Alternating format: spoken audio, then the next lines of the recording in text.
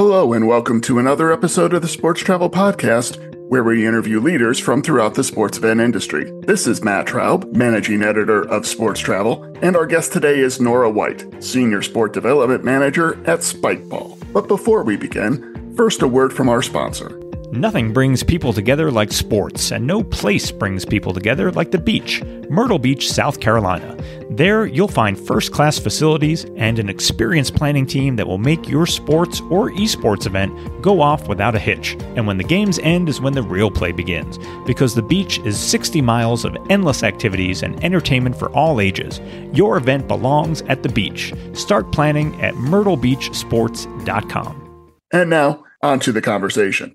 Spikeball is a beach and park game played with 4 people and described by some as a warped version of 2-on-2 volleyball, heavy on spikes, drop shots, trickery, and diving around. The sport, originally created in 1989 before its modern revival in 2008, has grown not just throughout the United States, but internationally. Nora White got hooked on the sport after seeing it while hanging out with her family and has made it into a career, helping organize events of all shapes and sizes. She joins us on the podcast to discuss her involvement in the sport, describe what it's like for those who have never played the sport before, the demographics of their tournaments, its spread internationally, and what its growth plans are going forward. We hope you enjoy the conversation. Nora White, welcome to the Sports Travel Podcast. Thanks for having me, Matt. Easy question for you, hopefully, to start off. How did you get involved in Spikeball in the first place? I'll give the long story short version. So in 2013, my brother got a Spikeball set as a graduation gift. We're a very backyard games family, so everyone was trying it out. He then went off to college and was playing a bit more with his buddies there and decided he wanted to compete. At that point, end of 2013, 2014, I live outside of Boston, and Harvard had a club and they hosted a lot of events. So him and his friends started going to those, and I was like, I'll just tag along. We're a very sports family, so I just went and hung out. And then shortly after that, we found out about the Spikeball series, so the events run by the Spikeball, the company. And same thing, he wanted to go play, so took a road trip down to Lancaster, Pennsylvania, with my mom, and I was like, I'll come along. Why not? And at that point, people were playing in a tournament and also running the tournament. So our friend Corey Heck, which was one of the original players, was also running it. And I like events. I like math. I like that stuff. So I was like, I'll help make the bracket, just kind of jumped in. And then, fast forward the next year and a half, 2 years, I was really the only person that wanted to run the tournaments. Didn't want to play and run it, just wanted to run it. So I was flying all over different weekends for different groups running their tournaments. Then got on Spikeball's radar, became a regional tournament director, did a bunch of events in the East. And then in the fall of 2017, made a full-time job for myself running the whole Spikeball Tour series and more. So thank my brother for that introduction. And then, built a job for myself. For the uninitiated, describe Spikeball and how it relates as a competitive sport. Is there a difference between that and round net? Yes, absolutely. Great question. So Spikeball is the brand. Spikeball is the game, the yellow and black thing you buy on the shelf at Dick's. Roundnet is the sport. I learned, as well as everybody else in this community, that you cannot trademark a sport.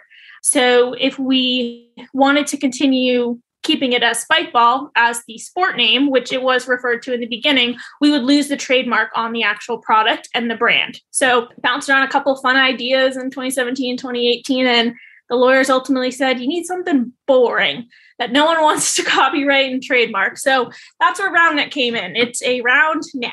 So Spikeball is, the brand and the manufacturer that makes the equipment for the sport of round net. So on my end, Spikeball is the event organizer and the main sponsor of round net tournaments. So it is the Spikeball Round Net Tournament Series.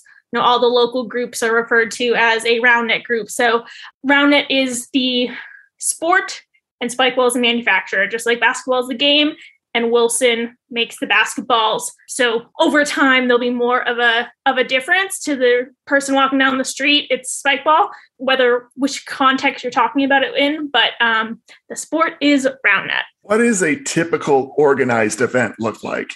And how much time goes into preparing and executing each of your events? A lot, I guess, the short answer, a lot. This year, we have, within the Spike Bowl Tour Series, we have 20 events throughout the US, Canada, and Europe. So it is a lot of logistics. All of those events culminate in a championship in the late fall. But the typical events themselves run all day Saturday, 9 to 5. They start with a round robin pool play and then go into a single elimination bracket in the afternoon. Our tournaments are open to all ages and all skill levels. So you'll see somebody that's playing for the first time, that's, probably only ever played with a beer in their hand, all the way up to the top players, the pros. So yeah, Saturdays, competition all day. And Sunday, for some events, is a little showcase and just the semis and finals of that top division. And in other events, it's a co-ed or a mixed tournament that day. So a whole starts all over again, round robin pool play into a bracket play, but for co-ed and mixed teams. What have you found in terms of demographics for those who enjoy the sport? You mentioned that it's, it really varies. Is it dependent upon kids or adults, of all ages, local residents, or do you have people who travel to all of your events? And do you consider yourself even like an indoor sport or an outdoor sport or a beach sport? What's the versatility that you can bring to an area? It's changed a lot over time. So I had a phone call earlier today with the CVB, and I was like, I think we finally got it right. We've changed a lot year to year, just trying to figure out which works best. So that used to be, half the tournaments on the beach, half the tournaments on grass. As we've developed and have added more rules, they're harder to regulate on sand. Now, the competitive side is really just grass and turf. You can play indoor. It's actually a lot on Sport Court in Europe indoors. I just don't think it's not as prevalent in the US or really expensive for people to play, on indoor turf and stuff like that. But yes, in the competitive scene, we consider, grass or turf is the main playing surface. The demographic is mainly college-aged males. I'd say about that 18 to 26 range. The women's scene is really, really growing, which is awesome. Their numbers are doubling and tripling. I think we had a women's event at every tournament this year, which hasn't been the case before. The co-ed and mixed, I say co-ed and mixed because the US calls it co-ed and Europe calls it mixed, but there's 50 team mixed tournaments in Europe. So, that's more girls than we had at the national championship a couple years ago. It's really kind of that, lower 20s age. We do a lot of work with PE teachers and in schools. So hopefully as younger kids are more introduced, some have been starting clubs at their high school or things like that. There's a whole curriculum. So we hope as it gets more introduced at a younger age, then it may become a mainstream sport for high schools. College has been huge. We have over 150 college clubs all over the US. That's really the main demographic there. Players will choose where they're going to college, whether or not there is a Round Net club. They want to compete and they don't want to play soccer for the 12th year. They want to play Round Net with their friends. So that's been really awesome to see. And then, they play throughout college and then that translates to a couple years out. So it's been great.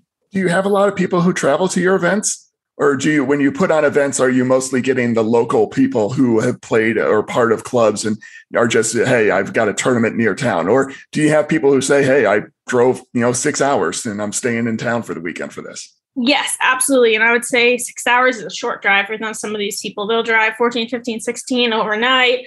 It's crazy. Our 1%, I'd say, our top athletes on the men's and women's side are diehard players. They compete every single weekend all over the country, traveling to Europe or Canada. Or these guys just want to play every weekend, everywhere. In our tournament series, you only have to play 3. We only count your top 3 results, but they'll go to all 20, which is awesome. So that top group travels all the time. And then it's probably about, 70% local, within a couple hours drive. But our top athletes travel most weekends as far as they have to by train, bus, plane, however they can get there.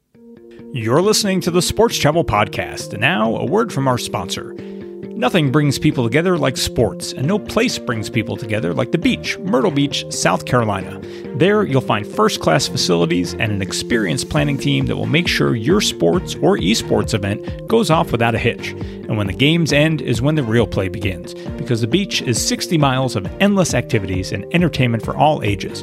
Your event belongs at the beach. Start planning at myrtlebeachsports.com. And now, back to the episode. I know that you were with us at Teams Europe on behalf of Spikeball. What is the sport's international interest and attraction for fans? I know you mentioned earlier that you have to, depending on where you put your tournament, it's either co-ed or mixed. I'd say that the European tournament scene is probably 3 or 4 years behind the US. So, the tournaments that we were having, the size tournaments, 2017, 2018 here, maybe there now. It's just really blown up in the past couple of years. Unfortunately, just due to the logistics of the world, shipping a Spikeball set, if they buy it, is double or triple the price to somewhere in Europe or Brazil or all of these things. So it's been a lot harder for players that are interested to just get equipment.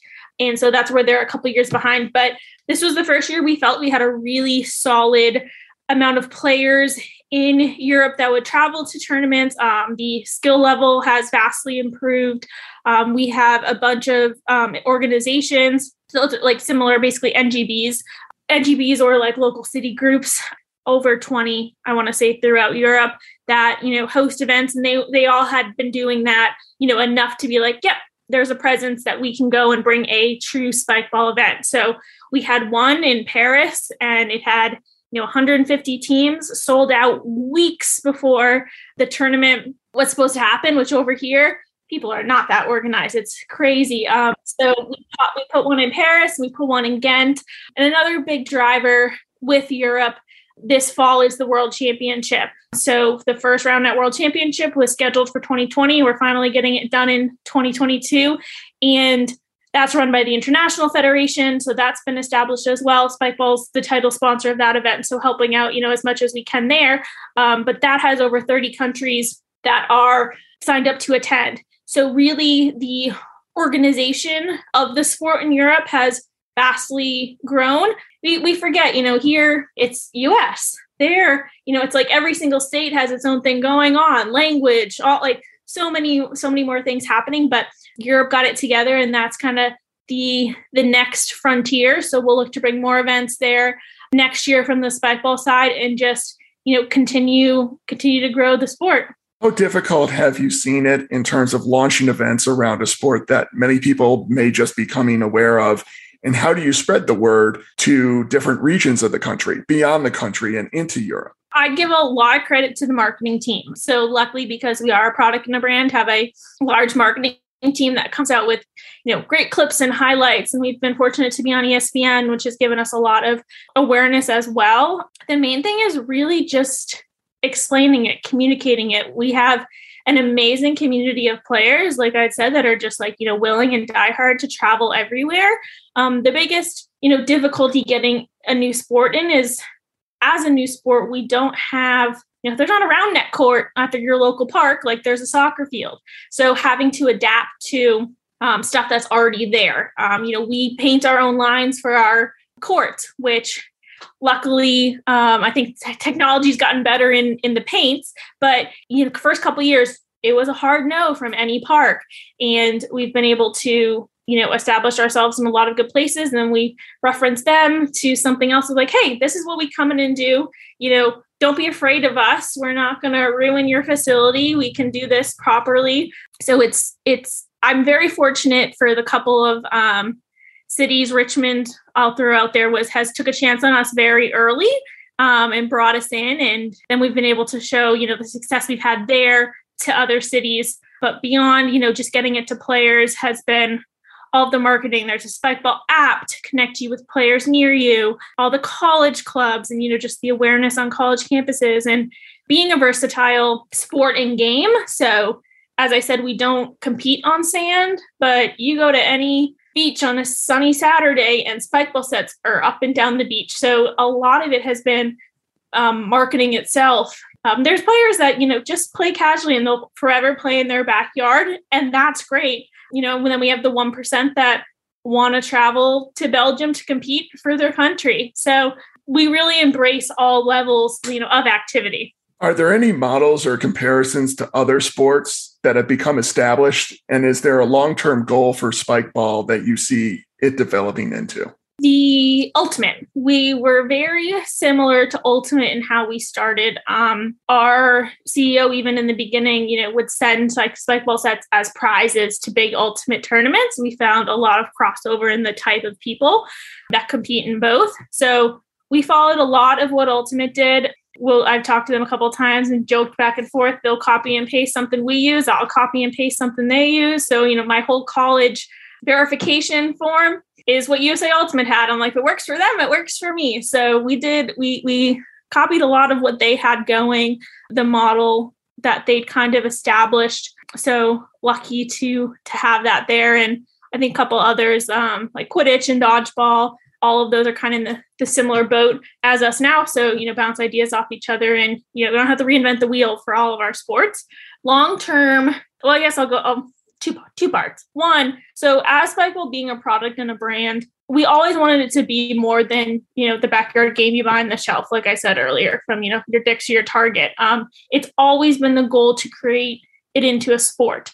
So the old mission statement was to create the next great American sport. Then it changed to the next great global sport. We mixed it up a couple of times since then, but it's really been important to us to grow this into a sport.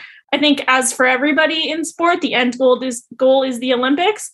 So having the World Championship this year is kind of the first step towards that, getting all the countries to organize with their national governing bodies, maybe hit the World Games and other things like that. But to make the international, federation, help that get established, have international rankings and to international rule set. Before, Spikeball was the one making the rules for everybody playing. And that's not, what we want long-term. We want international federation, all the national governing bodies. So yeah, Olympics at the end of the day, we'll see how far that gets. But until then, just growth in all of the countries, as many spots as we can. We have, Asian countries, South American countries, Australia is coming to Worlds. So just trying to spread the love of the game as, far as we can. I want to take it back. You mentioned how you got involved in spikeball in the first place through your family and your brother. Grade yourself as a player. And what has been your most memorable moment in sports, whether it's spikeball or another sport? Yeah, my brother and sister both competed. I never really did. I played one kind of informal tournament once. That was like 3 hours. So I never wanted to compete. I don't know. I grew up playing sports. I played hockey and lacrosse, but I think I was just kind of washed up by the time I hit it. I hit this, and I liked to win, and I was not going to put in the time to win. So round net just was always a spectator sport for me. I'd say one of the probably from that spectator side, that best sports moments. We've had the last nationals, or even just all the national championships in general. We have the most people out and watching. And, me and my boss were both sitting back. There's 350 people watching, live stream going, the top women's players, the top men's players, like seeing how much everyone is enjoying this sport and to be able to put on this event for them just like gives me so much satisfaction. Player rating side, I'm say like I'm a C. I watch enough that I can be good if I want to be, but I have to be carried. So if you give me a good partner, I could do decently well, but the serving game has gotten so good that I'd probably lose at that immediately. But if I played a little old school, I think I could hang with a good partner. Well, hopefully you'll be able to find some good partners at tournaments around the country and around the world. And Nora White, thank you for joining us on the Sports Travel Podcast. Thank you so much for having me. This has been another edition of the Sports Travel Podcast. Thanks for listening, and be sure to subscribe to our podcast on all your favorite platforms, including iTunes, Google Play, and Spotify. Past episodes are also available at sportstravelmagazine.com, which features breaking news and in-depth features on stories related to the sports event industry. Be sure to visit us daily at sportstravelmagazine.com, at Sports Travel on Twitter and Instagram, and at Sports Travel Magazine on Facebook and LinkedIn. Until then, this is Matt Traub for Sports Travel, and thanks for listening.